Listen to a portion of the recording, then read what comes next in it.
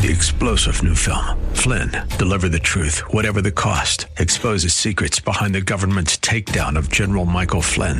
Flynn knew what the intel world had been up to. He ordered the first audit of the use of contractors. This set off alarm bells. He told the truth. He was the most dangerous person for Donald Trump to hire. They had to get rid of Flynn.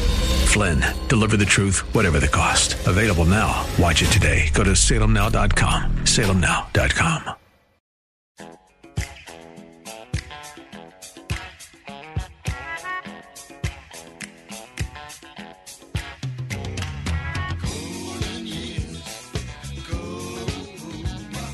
It's Ask the Lawyer with Mike Connors. Got questions concerning elder or estate law? Attorney Mike Connors has the answer. He was recognized in 2012 as one of New York's top lawyers by New York Magazine and brings over 30 years' experience to the table. His office number is 718-238-6500. That's 718-238-6500. Here's Mike Connors.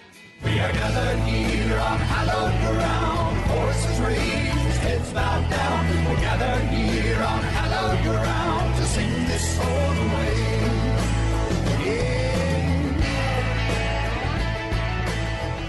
Yeah. Welcome to Ask the Lawyer with me, Mike Connors. If you've heard the show before, you know the format. If you haven't heard the show before, hey, welcome. Now, this show is in two parts. The first part of the show, which is the shorter part ordinarily, we talk about estate planning and elder law. The idea behind estate planning is to pass assets from one generation to the next, paying the least amount in taxes we need to pay legally, avoiding going through court, avoiding probate, and as far as elder law is concerned, trying to save assets from nursing home bills. The second part of the show, we talk about history, politics, religion. But first, let me introduce our guest attorney for today, Nicole Donnelly. Welcome to the show, Nicole. Hello. Thank you for having me. Okay, so Nicole, let me ask you something. How long have you been here at Connors & Sullivan? I am now a veteran. I've been here since June 29th of last year. I don't know if you call somebody who's here 10 months a veteran, but that's... With everything that we go through here at CNS, we absolutely are veterans after 10 months. Well, that's one thing, and I can tell you something right now. If you come in with a problem at Connors & Sullivan, we've seen it. You know, you can't make up a scenario that we haven't seen before. So, you know, we could go through some ridiculous scenarios, but we've seen them all. Nicole, where did you go to law school? I went to Toro Law out in Central Islip. Okay, and where do you live right now? Right now I live in Staten Island, but I'm born and raised in Brooklyn, and I speak full Spanish. Not that you would know that by my last name, but it is true. I am fluent. How'd you learn Spanish? I'm half Colombian, so at home, my mom taught it to me. Otherwise, she would beat me if I did not know it. And you live in Staten Island? Yes, I do. I'm sorry, but... It's not as bad as everybody seems to think. I actually like it a lot. Isn't it the only borough that didn't get a travel alert for crime during the pandemic? That may be true, but I like to think of it because we didn't have any crime during the pandemic. That's what I'm saying. It's the only borough that didn't get a travel alert because of it. That's a very good thing. Yes, I agree.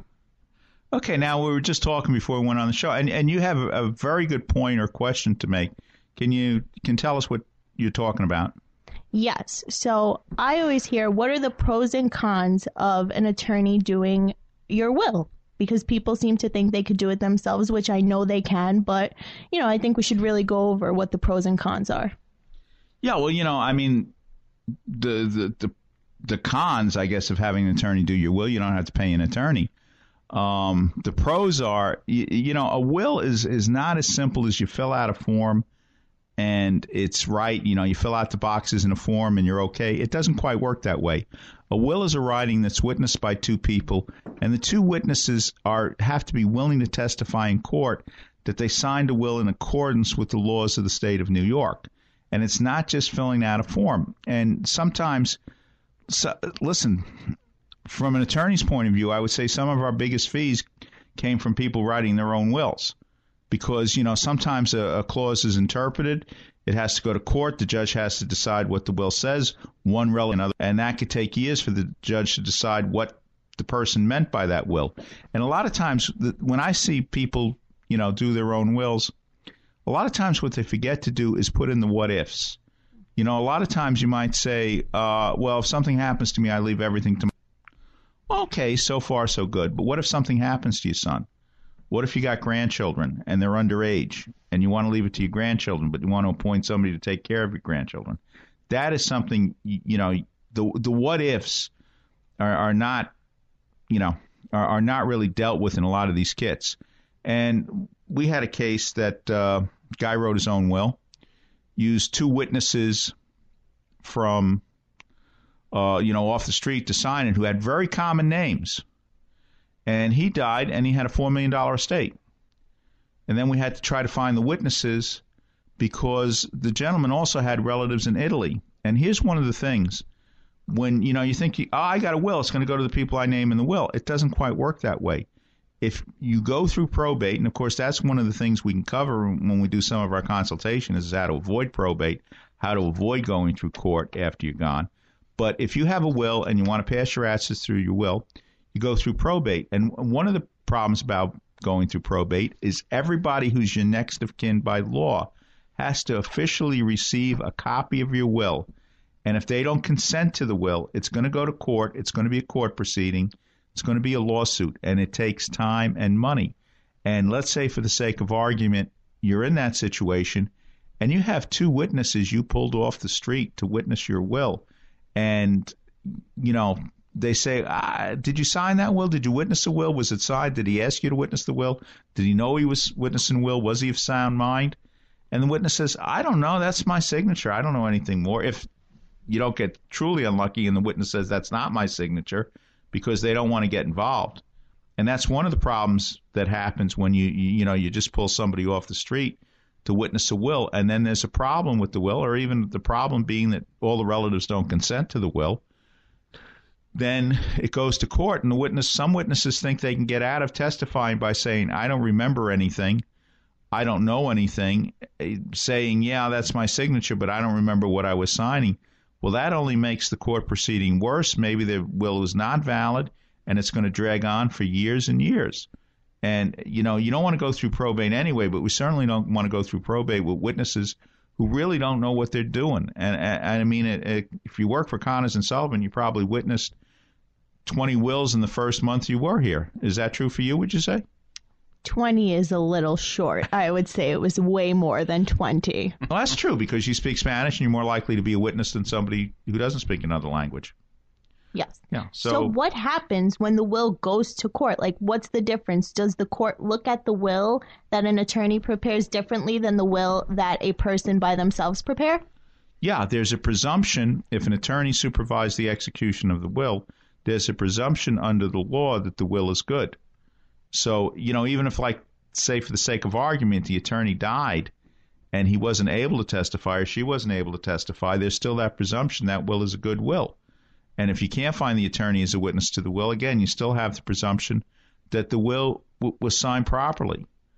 And, you know, a lot of times people do wills. Again, they don't name guardians for their minor children. They don't, like I said, don't take into account if somebody's going to contest the will, and anybody who's your next of kin by law can contest your will. And that means, let's say somebody's got a half-brother or sister they haven't seen in 20 or 30 years, and they're leaving everything to the sister that lived with them. Well, that half-brother or sister could contest the will and hold it for you. And then some people say, well, you'll never find him. Nobody will find him. We don't have to notify him. Yes, you do. And if you can't find, let's say, that missing half-brother, the court appoints a lawyer to protect the interests of the missing half-brother, and he can file objections to the will and drag it out through the courts for years and years. And the nature of the system right now in New York, there's going to be a settlement. And not only that, with COVID, when I say years and years, I mean years and years, because it could take a year or two just to get into the position where you get to a hearing where you can talk to referees and try to settle the case. And if the will goes through probate and somebody objects to the will, there's usually a settlement. Now, just for the sake of our listeners, do you want to explain a little bit what the pandemic has done to the courts? It's slowed it down dramatically because the courts are not open. You drop papers in a box in the front of the courthouse, hope somebody gets them. They're backlogged. And, you know, things are not moving quickly. Things are not moving slowly. They're moving less than slowly. So you always wanted to avoid probate. It was always, bureaucracy and red tape. But right now, it's worse. You want to avoid probate. You put a plan together. If you have bank accounts, you have somebody else's name on it. You have a house. You have real estate. You put it into a trust agreement. You avoid probate. Now we're going to go, to our second part of the show. Nicole, we're going to be talking about Daniel Boone. Do you know who Daniel Boone was? I mean, this is really short notice to ask me something like that. But he's an American figure. He has a wonderful book written about him that I am looking at, and I have not had the time to go through the book because I'm so busy working for you all the time, Mr. Connors. But I will get on reading this book, and maybe we will pick up after that. And actually preparing for this interview, I realized I really didn't know that much about Daniel Boone. Now, most of the people my age or a little bit older or just maybe a couple of years younger, your vision of Daniel Boone is Fess Parker, who was on the TV series for 6 years. But if I saw that TV you wouldn't show. have seen it. You wouldn't have seen it. I mean, yeah, you can see it on MeTV or something every day, I think. There's a Daniel Boone they show on some of the old channels. But two things I learned about Daniel Boone. One, he wasn't tall, which Fess Parker was like 6'6", who played Daniel Boone on TV.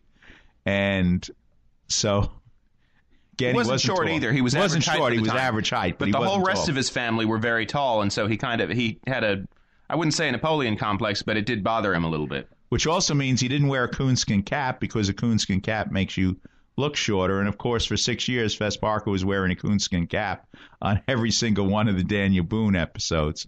So, those are two things I learned. But I really learned that I really didn't know that much about Daniel Boone. So if you don't know that much about Daniel Boone, we're going to be talking to Bob Drury. His book that he wrote with our old buddy Tom Clavin, who's been on the show I don't know how many times, Blood and Treasure, and the life and times of Daniel Boone. Next up, we're going to take a short break. Then we're going to listen to Kevin McCulley and then Bob Drury on Daniel Boone.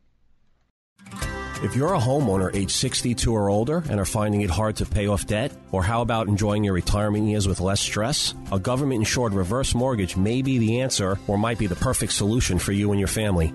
Hi, this is Frank Melia, a certified mortgage planner. I've been a mortgage specialist for over 20 years, and I've helped countless homeowners all over the tri-state area tap into a little or a lot of their home equity so they can use it right now. This past October, the federal government made changes to the reverse mortgage loan program. Give me a call now so our office can show you how these changes affect how much money you receive and how the annual mortgage insurance costs have decreased. My job is to help you find the best solutions for your retirement goals. I do this by educating homeowners with straightforward information and answers. It's free to call and speak with me, Frank Melia, to determine if this FHA program might be able to help you and your loved ones now. Call and speak with me right now. I'll answer your questions and help you decide if a reverse mortgage is right for you and your family. Make the call now, 888-943-2646, or try me on the internet at www.quanticbank.com/FMelia.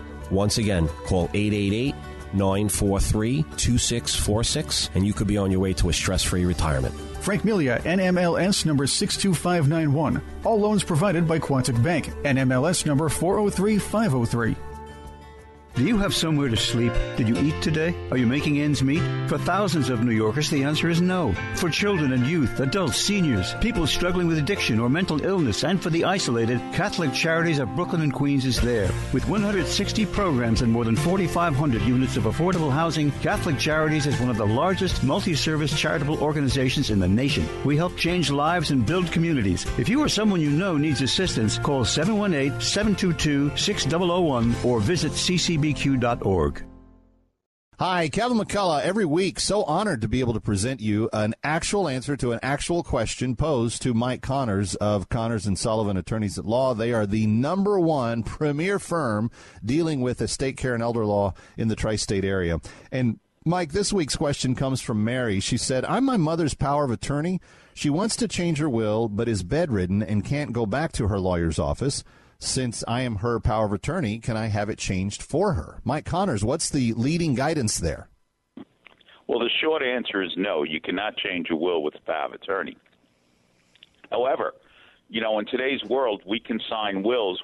She can change her will by Zoom, where if she's bedridden, somebody gets a laptop next to her bed or whatever, and we can talk to her and then change her will through Zoom right now. So, you know, just because she's bedridden doesn't mean we can't conduct business. And, of course, that's you know, great for right now for those people in nursing homes, because you can't visit people in nursing homes. But if we get a social worker in a nursing home to set up a computer connection, then we can conduct business. Well, and my guess is, if this is Mary's issue, that there may be a number of other people that are desiring to have something similar. So my guess is they just need to call your office and schedule the appointment to be able to make that happen? Yeah, it's not as hard as some people think. You know, you get a laptop, you get somebody there to set up the laptop, and you conduct business just like you were in the office. All right, so friends, here's the number to Mike Connors' main office, and you can call and set up a Zoom meeting with them. You can also, by the way, get a phone consultation from Mike's office on any of your questions about estate care and elder law. 718-238-6500, 718-238-6500. And if you have a question for Mike Connors, drop that at askmikeconnors@gmail.com. He'll be answering them on his show Saturday mornings at 8 on AM 570 and FM 102.3 The Mission, and Sunday mornings starting at 11 on AM 970 The Answer. Mike Connors, thank you so much. Thank you, Kevin. How can I protect my family if something happens to me? What if I need to go to a nursing home? What will happen to our savings, our home? What's the best way to give my home to my kids? Who will help us take care of Grandpa?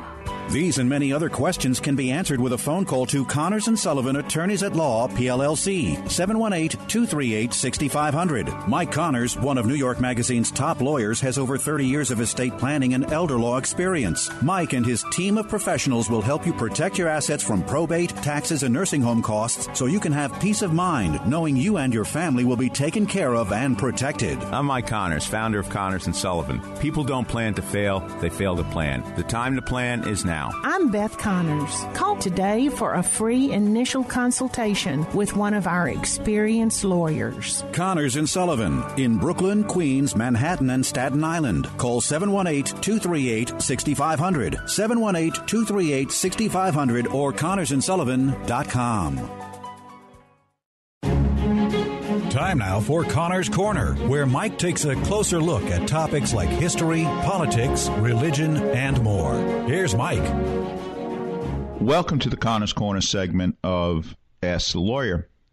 You know, when I was just thinking the other day when I heard about this book, Daniel Boone, and I was thinking, you know, I really don't know that much about Daniel Boone. It seems like most of what I know about Daniel Boone is from a TV series with Fess Parker. So let's try to learn a little bit more. Bob Drury, welcome to Connor's Corner. Thanks, Mike. Thanks for having me on. Okay, well, what's the name of your book? Blood and Treasure. Daniel Boone. The subtitle is Daniel Boone in the Fight for America's First Frontier. And let me dispel a couple of Disneyfications, Fess Parker myths. Okay. Before we even go any further. Well, it's got to be an old guy like me. No, my son wouldn't know who Fess Parker You know, I was. say this when I give my Zoom presentations, and I could see half the people nodding their heads and half the people saying, Fess Parker? What the hell are you talking about? But anyway, the first one is Daniel Boone did not die at the Alamo. That was David Crockett. Well, that confused a lot of us a little bit younger because, you know, he wore the same hat and, you know, both that's shows. The second myth, Mike. Right? That is the second myth. Daniel Boone, I mean, he was he had average height for the era. He was 5'7", 5'8". He was a stout man. He was a strong man. But all his cousins on his mother's Welsh side for the era were kind of giants. They were 6'2", 6'3", 6'4", and he always felt that he was short. And so he hated a coonskin cap because he thought it made him look shorter. So that's, once again, that's Crockett with the coonskin cap. That's Crockett at the Alamo, not Boone. So there, we'll blame Walt Disney for that, for casting Fess Parker as both men on the TV series. Well, Fess Parker made a lot of money, so I think he's ahead of the game, or he was ahead of the game. Hey, listen, I think I grew up in the late 50s. I probably had a coonskin cap. You know, all the kids were wearing them in those days, the second and third and fourth grade. So anyway, so ask the lawyer. What is Daniel Boone going to ask the lawyer, or what is the lawyer going to ask me about Daniel Boone? Well, we spent time, that's the Connor's Corner segment. We spent time on history, so forth. So who was Daniel Boone? Well, Let me back up just a little bit and maybe shock you a little bit. But when my co-author Tom Clavin and I first began the concept, or first started digging into the research for the concept, and I just want to interrupt you slightly. Tom's been on our show many times talking about the Old West. There you go, his trilogy, wonderful gunfighter trilogy. Anyway, Mike, Boone was the furthest thing we thought we'd be writing about. He was totally off our radar. We wanted to write a biography of the era. In fact, we think we have written a biography of the era. And at first, like in our book, The Heart of Everything That Is, let's tell this story through the eyes of a Native American. And so we looked into Pontiac's Rebellion. We looked into Tecumseh. We looked into Indians that most people have never heard of, Cornstalk, Little Turtle. But it just so happened that as we got deeper and deeper into our research, everything that happened in the 18th century, Daniel Boone or someone in his family was there. I mean, literally, when we're talking, when William Penn was the only colonial governor to try to treat fairly with the Native Americans, standing right by his side was George Boone, Daniel's grandfather, who was also a Quaker. When the white settlers hemmed in along the eastern seaboard started to take their first tentative steps into the wilderness, into the borderlands, down to the Smoky Mountains in Tennessee, the Blue Ridge in North Carolina, the Shenandoah Valley in Virginia, it was Daniel Boone's father, Squire Boone, who led one of the first wagon trains. By the way, Daniel was 16 years old at the time, and he was already such an adept woodsman that he was the one that would go out and get the game. He supplied the food for the entire wagon train.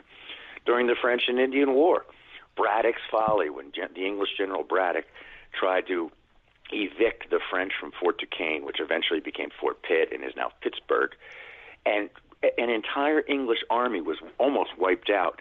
Daniel Boone was a teamster on that expedition, on that engagement. He was almost killed right next to, he was 20 years old, he and the 23-year-old Lieutenant Colonel militiaman George Washington were very nearly killed on that expedition.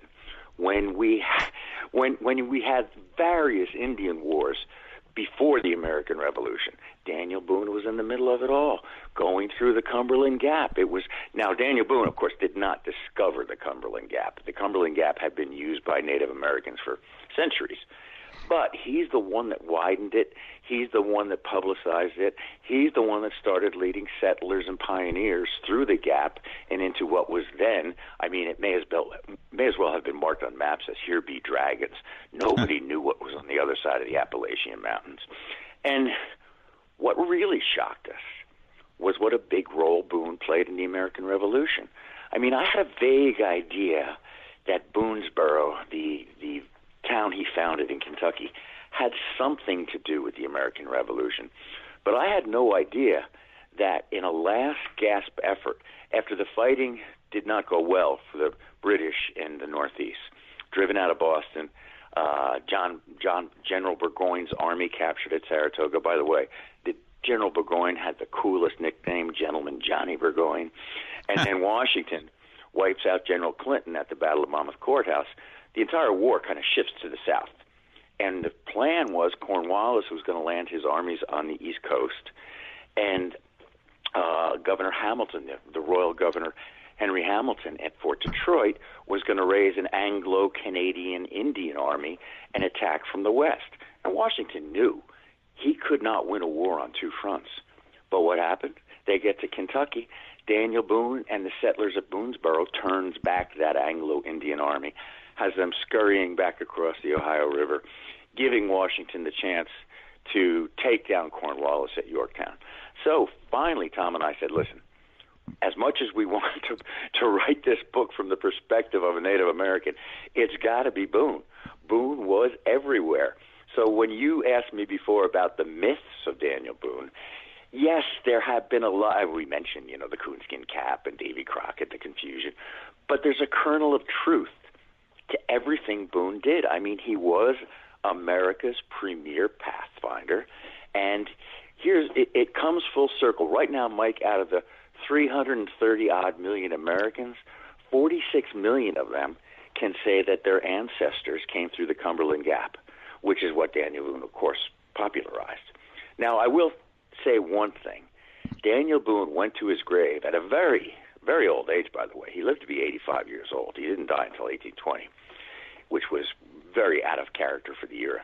But he went to his grave detesting the fact that he was known as America's premier Indian fighter. He did not want to, and granted, he fought a lot of Indians and he killed a lot of Indians, but he killed them in wars. He wasn't one of these guys. He wasn't Cotton Mather preaching from his Boston pulpit to purge the continent of the red sons of Satan. He wasn't even a luminary like Thomas Jefferson, who put forth the proposal to exterminate the savages and the heathens between the East Coast and the Mississippi River. Daniel Boone, he liked the Indians when he wasn't having to fight them. He saw things from their perspective. I mean, Cotton Mather would have been spinning in his grave had he known that Boone told his first biographer, a school teacher named John Filson, when he was talking about, he said, I'm not a real religious man, but I've held in as great as esteem the Indian's great spirit as I do any Christian God. I mean, the ethos then was see an Indian, shoot an Indian. That was not Boone. Boone came to understand the Indian. Perhaps naively, he hoped something could be worked out, some accommodation could be worked out between white settlers and the indigenous people who had occupied these lands for millennia. But I think deep down in his heart, he knew it was over. He knew, as he put it once again to Filson, that this was a fight for blood and treasure. That's where we got our title. And the blood that was spilled, and maybe I better warn your listeners, Mike, we had what was it, Washington paper? Might have been this week in the Wall Street Journal. We got a great review from the book, but at the end the reviewer said, I just want to warn my readers that this book is not for the faint of heart. And I cannot disagree with his opinion. I mean, we opened the book with Daniel Boone's oldest son, James Boone, 16 years old, bleeding out from a gut shot. He's been ambushed by a party of Cherokee, Shawnee, and Delaware. And as he's bleeding out, as he's dying, the leader of the war party, an Indian named Big Jim, is just gratuitously plucking out his fingernails and his toenails before he scalps him and bashes in his head. And then years and years later, towards the end of the book, in one of Daniel Boone's last Indian fights, he's holding his son Israel, who's got a musket ball in his heart. Gouts of blood are spuming out all over Boone's clothes as he says goodbye to his second son. In between, as one historian called it, is just a whirlwind of blood and carnage. And we're talking both sides. I mean, for every white infant that was scalped, there were Indian villages that were just wiped out, men, women, and child. It was, I was a war correspondent for 20 years, and I've been to some hellscapes. I mean, I was shot in Afghanistan. I took shrapnel in Sarajevo. I've been to Darfur, Iraq. At least in Belfast, you can get a beer at the end of the day. But I tell you what, the violence that permeated this era, I mean, I knew, of course, we all know that from the moment that European immigrants set foot on the fatal shores of North America, that there was going to be blood and combat for land. I mean, it was no coincidence that the Jamestown settlers chose John Smith and the Pilgrims of Plymouth Rock chose Miles Standish, both soldiers of fortune, as their expeditionary leaders. But I just did not realize how deep the carnage went until we really started researching this book. Now I've just been talking too long, and I apologize. Go ahead. You probably have another question for me. Well, Bob, let me ask you something. Kentucky, what was it, 17? When did he go over through the Cumberland Gap? What early year? Early 1700s. Early 1770s. Right. In And fact, what was it like expedition, then? Kentucky. It was just, Kankakee, the Indians called it, the land of game. It was almost like a game preserve. All the surrounding tribes, the Miami to the west, who were kind of in what Indiana is today, the Shawnee to the north, who were in Ohio, the Cherokee to the south, who were on the borders of Tennessee, North Carolina, South Carolina, the Kickapoo, the Delaware, they had all more or less come to an agreement. No one is settling Kentucky. There's just too much game. It is going to be our hunting preserve. And if any Indian tribe did try to settle the land, I mean, it was so lush, it was so bountiful, teeming with deer skins, with beaver pelts, with these pristine rivers. Of course, as soon as the white people saw this, said, hey, we're going to dig up this land. We're going to start planting corn. We're going to start planting tobacco. Look at this bluegrass. I mean, and of course, that's what led to all the wars. So it was just, as Boone called it, it was an Eden that no white man thought existed on earth. So that's, even though the fighting spread into Ohio, into Indiana, into Wisconsin, into Illinois, Kentucky was the spark that flamed the Indian Wars of the 18th centuries. Everybody wanted Kentucky. It was just so beautiful. And you mentioned again Boonesboro, which I'm not aware of that. How key it was to the American fight for independence. Well, that's what. As I said, Tom and I weren't that shocked by the violence, the carnage. I mean, we were a little bit shocked by how deeply it went. But what did shock us was what a great role, what a big role Boone played in the American Revolution. I mean, if Washington had been stuck in a vise between Cornwallis's redcoats moving west from the coast and Henry Hamilton's redcoats, Canadians, and an Indian army of 1,000 moving east, the plan was we'll roll through Kentucky. There's a few sparse outposts, Boonesboro being the largest of them. Then we'll take Fort Pitt, which the British had abandoned and was now occupied by the Americans. And then we'll just roll south. We'll roll up on George Washington's flank, and this little rebellion of theirs will be all over. So when Boone actually held out, and they besieged Kentucky for a week, and finally the Indians took so many casualties, they just went to the British saying, we're done. You promised us booty. You promised us loot. You promised us spec. You promised we could roll through this Kankakee, as they called it. And these white settlers, with their long rifles, they're just blowing us to pieces. We're not fighting anymore. And there weren't enough British troops to complete the second half of the vise that Cornwallis had envisioned. So that did shock us a little bit, too. It also shocked us. I mean, what a bad businessman Daniel Boone was. We before we went on air, we talked about this a little bit when you said ask the lawyer, because he abandoned the country. He was run out of the country. There were so many writs out for him, so many arrest warrants out for him because he was such a bad land speculator. He would survey land and think that he had been gifted it, and then he would sell it, and he realized he didn't pay taxes on it. So later in life, there were sheriffs all over the Middle Atlantic states with warrants out for Daniel Boone. And he was pretty bitter about it. He said, after all I've done for this country, that's the treasure in our Blood and Treasure title, after I have opened up this country to Euro-American settlers, or American settlers by this point, you're going to throw me in jail? You're going to put me in a debtor's prison? I don't think so. So at the same time, fortuitously for him, the Spaniards still controlled Missouri west of the Mississippi. This was before they ceded it to Napoleon, who, of course, sold it to Thomas Jefferson. So the Spaniards were worried about the British in Canada moving in on their turf. It's like a gang war, moving in on their turf. So they put out a call to all Americans, we'll give you free plots of land west of the Mississippi. All you have to do is convert to Catholicism, because, of course, Spain was a Catholic country at the time. But when they heard through their sources that Daniel Boone was unhappy and pretty much on the run from the law, they made the exception for him. They put out representatives. They found them, and they said, listen, come to Missouri. You don't even have to convert. Whatever your religion is, you can keep it that way.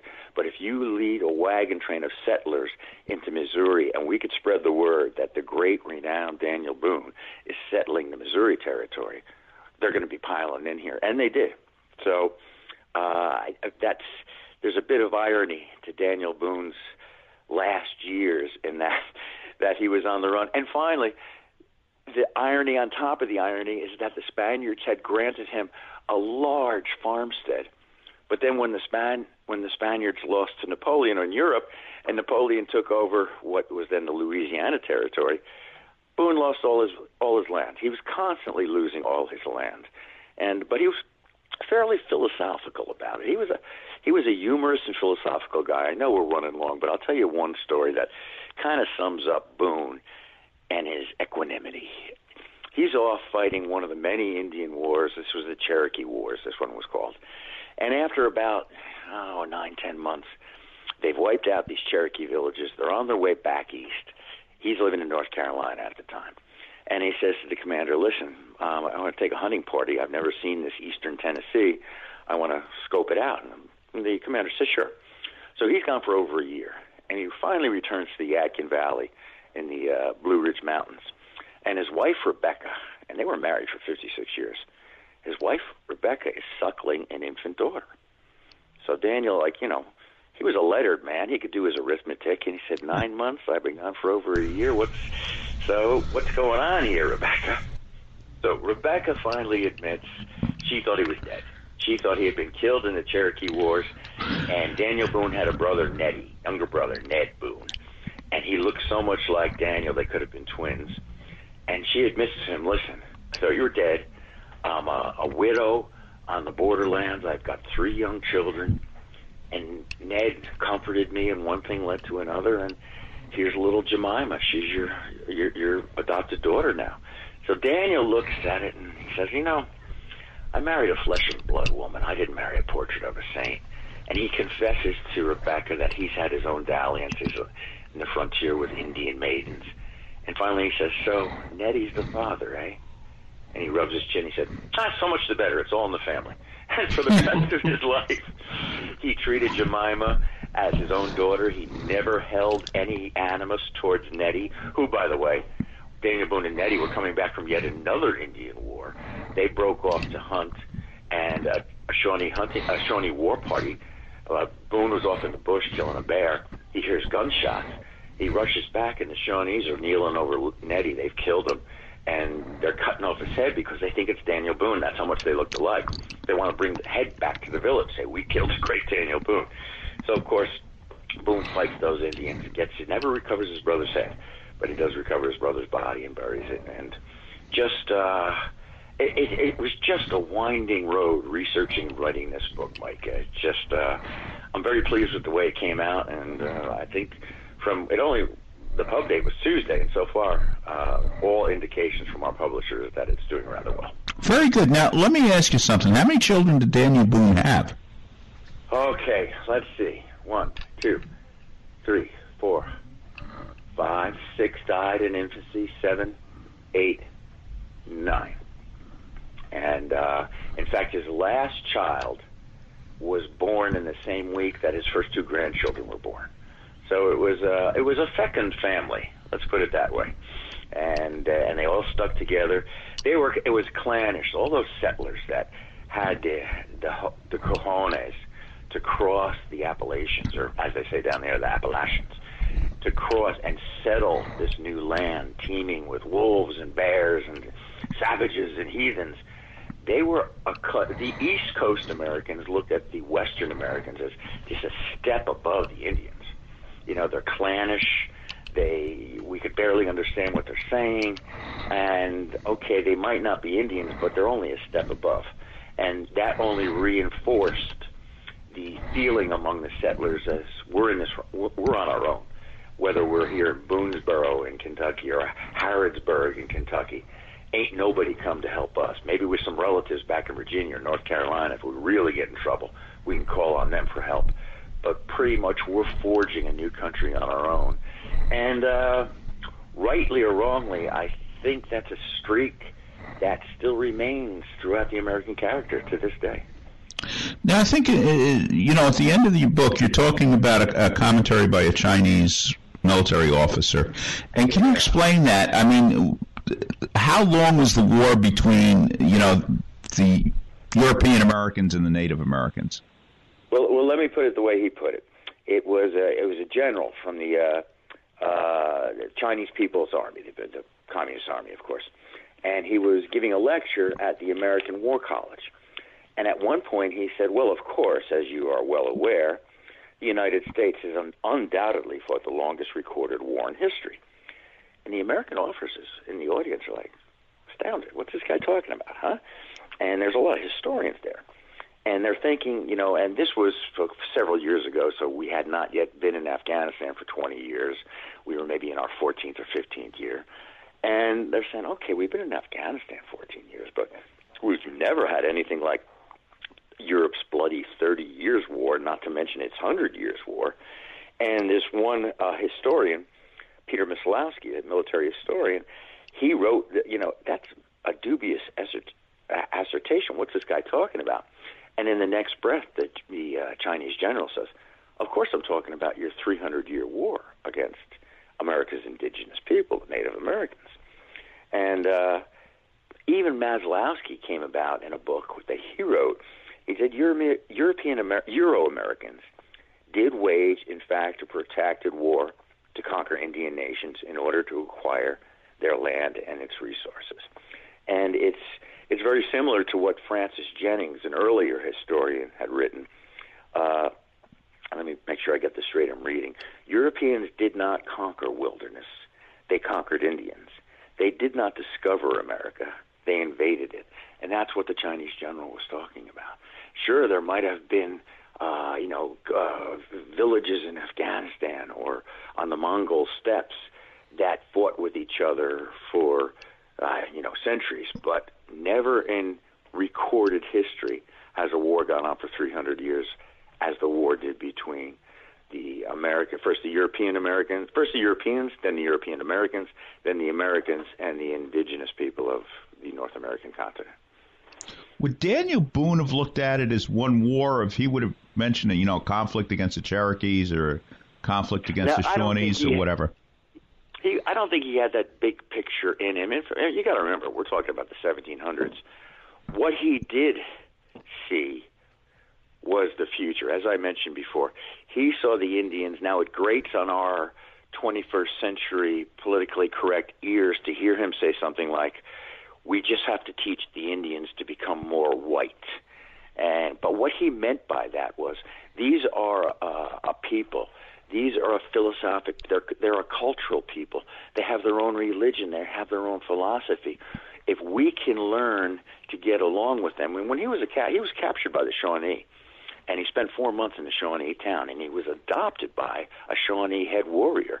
And it was kind of a crazy adoption to the Indians. Was a little bit different than we think of it. I mean, Boone at this time was in his mid-40s, and the warrior who adopted him was only in his mid-50s. But that's how much that Boone respected them, and they respected Boone, that he allowed himself to become adopted. And he would sit every night, and he learned the Shawnee language, and he would talk to this warrior, Black Horse, and they would say, what can we do to save our lands? And because Boone knew you don't have the outward, you don't have the guns and the muskets and the long knives, and B, your culture has already been debilitated because these people who had been here for millennia, they had never built up any kind of immunity to smallpox, to measles, to mumps, to alcoholism. He said, one way or another, we're going to get you unless you become more like us. You have to, stop being buffalo hunters. And believe it or not, buffalo were ranging east of the Mississippi then. You have to stop being buffalo hunters, and you have to start bringing in cattle herds. And let me teach you how to use a loom.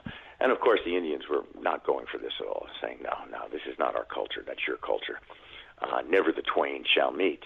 And so I think that's what that Chinese general meant by that. But if you're asking, did Boone saw the big picture, but I don't think he saw the Chinese general's big picture. Now, why do you think tell the readers why do you think they should learn about Daniel Boone? Isn't he just like the Indian fighter from the long ago? I think he was. I mean, there are other frontiersmen, not as well known. Simon Kenton springs to mind. James Harrod springs to mind. But they did not roam as far and as wide and explore as Daniel Boone did.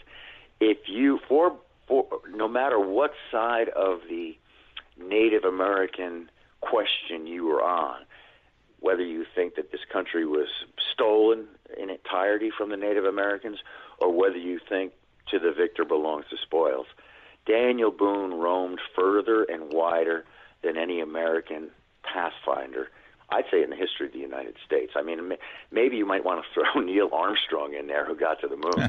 But Daniel Boone, as I said in the very beginning of our conversation, the myths that sprung up around Daniel Boone all had a kernel of truth. And We're not talking fictional character like Johnny Appleseed or Paul Bunyan or John Henry. We're talking about a flesh and blood man who actually performed the feats that we kind of have a vague idea of today. You know, Disneyfication of Daniel Boone has really distorted our idea of him. But this guy was I can't swear on your show, but I think you knew what I was going to say. He was a badass dude. All right. The name of the book is Blood and Treasure. The authors, Blood and Treasure, Daniel Boone and the Fight for America's First Frontier. The authors, Bob Drury and Tom Clavin. Bob Drury, thank you for being on Connor's Corner. Hey, Mike, thanks. Anytime. Good luck to you. Thank you. Daniel Boone was a man, yes, a big man, with an eye like an eagle and as tall as a mountain was he. Daniel Boone was a man, yes, a big man. He was brave, he was fearless, and as tough as a mighty oak tree.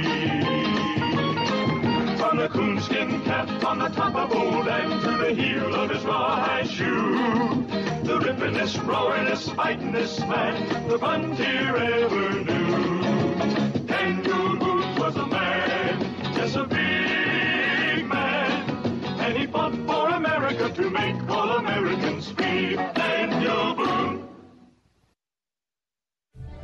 We all know someone who's been touched by cancer. It's the second leading cause of death. And it took the life of my father, John Wayne. But even in his final days, he was thinking about helping others and publicly campaigning to raise awareness about cancer. His courage and grit inspired our family to do everything we could to fight the big C, as my dad called it. So we did something about it and founded the John Wayne Cancer Institute 35 years ago to advance life-saving research. Our discoveries are fundamentally changing the way cancer is treated around the world. Cures are within our reach, but we can't do it alone. I'm Patrick Wayne, and I'd be honored if you joined us in the fight against cancer. You can make a lasting legacy by helping to eradicate this deadly disease. Together, we can save lives. To learn more, visit jwcigiving.org. That's jwcigiving.org.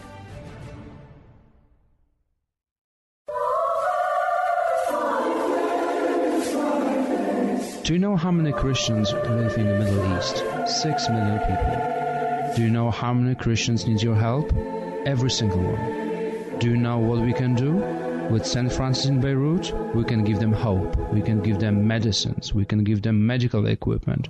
We can give them everything they're looking for. Because some others decided to remove Christianity from the Middle East.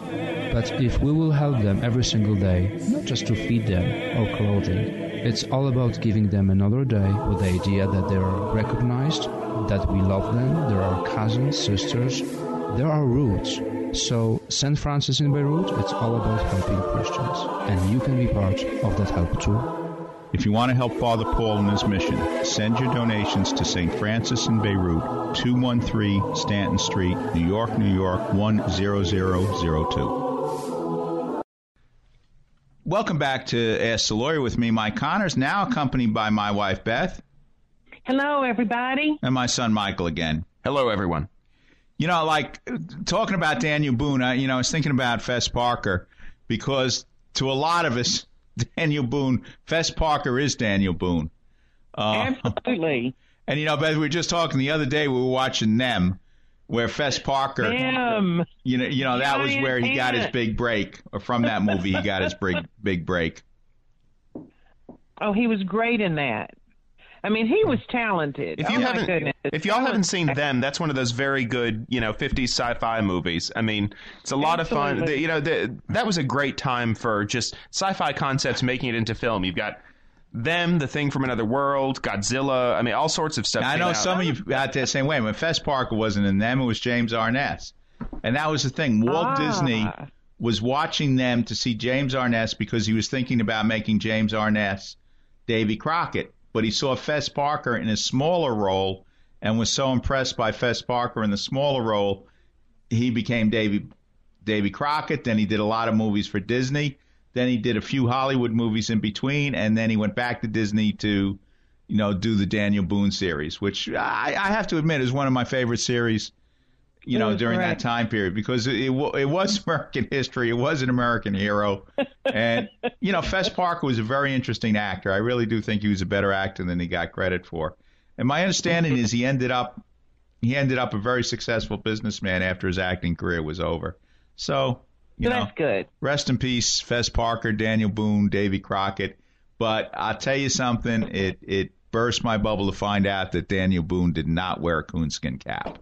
I have a picture of Mr. Connors when he's like 3 years old with a little coonskin cap. But that was Davy Crockett. That was not Daniel Boone. It doesn't matter. Either one. You were wearing that coonskin cap with pride. Now, again, people keep asking me about the seminars, and we've had some office meetings on it, and we think, with our sainted mayor, Mr. de Blasio, saying New York City is going to be open on July 1st. I'm trying not to laugh too hard. Look, we are planning to do our seminars now, the end of July. The exact places and dates, we're going to be working on that. But the seminars, I hope, will be back in July. We'll have email blasts on it. We'll announce it on the show. So, keep in touch, and we'll be doing our seminars. The end of July is not as far as you may think. It's May already. So yeah. And Michael, in the meanwhile, where can they get our seminars on YouTube? Oh, yeah. Yeah. In the meantime, if you want to check out our video seminar, you go to youtube.com and you search up Connors and Sullivan Video Seminar. It's just that simple. Go to youtube.com, hit the search bar, and search Connors and Sullivan Video Seminar. It should be the first thing that comes up on your search. And also, where do they ask us questions, the email questions that we answer during the show? If you want to get an email question to us, you send it to Ask Mike Connors. That's Connors spelled Connors. AskMikeConnors@gmail.com. Okay, so thank you for listening to the show. I hope you learned something about Daniel Boone. I know I learned a fair amount about Daniel Boone that I didn't know. And hopefully we'll be back here next week at the same time and stations. Thanks for joining us. Bye-bye, everybody.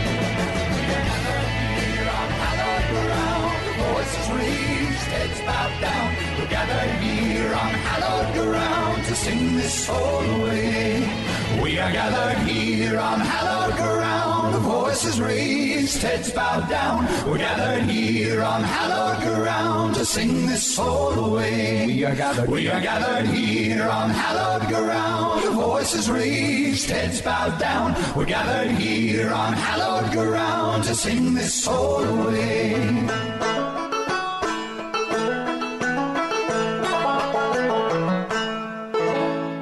Hi, Kevin McCullough. Are you or your parents' assets protected from nursing home bills? Did you know these bills can exceed $15,000 a month? People work their entire lives to live comfortably in retirement, but when people become ill and need to go to a nursing home or receive home care, the bills can drain their assets, leaving many people bankrupt. The good news is that you can prevent that from happening if you plan in advance. Connors and Sullivan's lawyers can customize a plan that specifically protects your interests, including your home. Schedule a free comprehensive telephone consultation with Mike Connors to discuss your issues and concerns from the security of your home. Call today, 718-238-6500, 718-238-6500. Don't let nursing home bills take your life's savings and leave you and your loved ones bankrupt. Don't wait another minute. Mike Connors can take you through the process by telephone and start a plan designed for you today. That's 718-238-6500. 718-238-6500. The preceding pre-recorded program paid for by Connors and Sullivan, Attorneys at Law, PLLC. 3-star General Michael J. Flynn, head of the Pentagon Intelligence Agency, knew all the government's dirty secrets. He was one of the most respected generals in the military. Flynn knew what the intel world had been up to. He understood its funding. He ordered the first audit of the use of contractors. This set off alarm bells. The explosive new documentary, Flynn, Deliver the truth, whatever the cost, and covers the facts behind this scandal. Flynn told the truth. He was the most dangerous person for Donald Trump to hire. I find out the worst enemy that I'm going to face in my life is right here in America. They took my assessment and they wanted me to change it. And I was like, I'm not changing it. They had to get rid of Flynn. With in-depth interviews, archival footage, and never-before-seen personal records of the man behind the headlines. I just felt like I was drowning. Flynn, deliver the truth, whatever the cost. Available now. Watch it today. Go to salemnow.com. salemnow.com.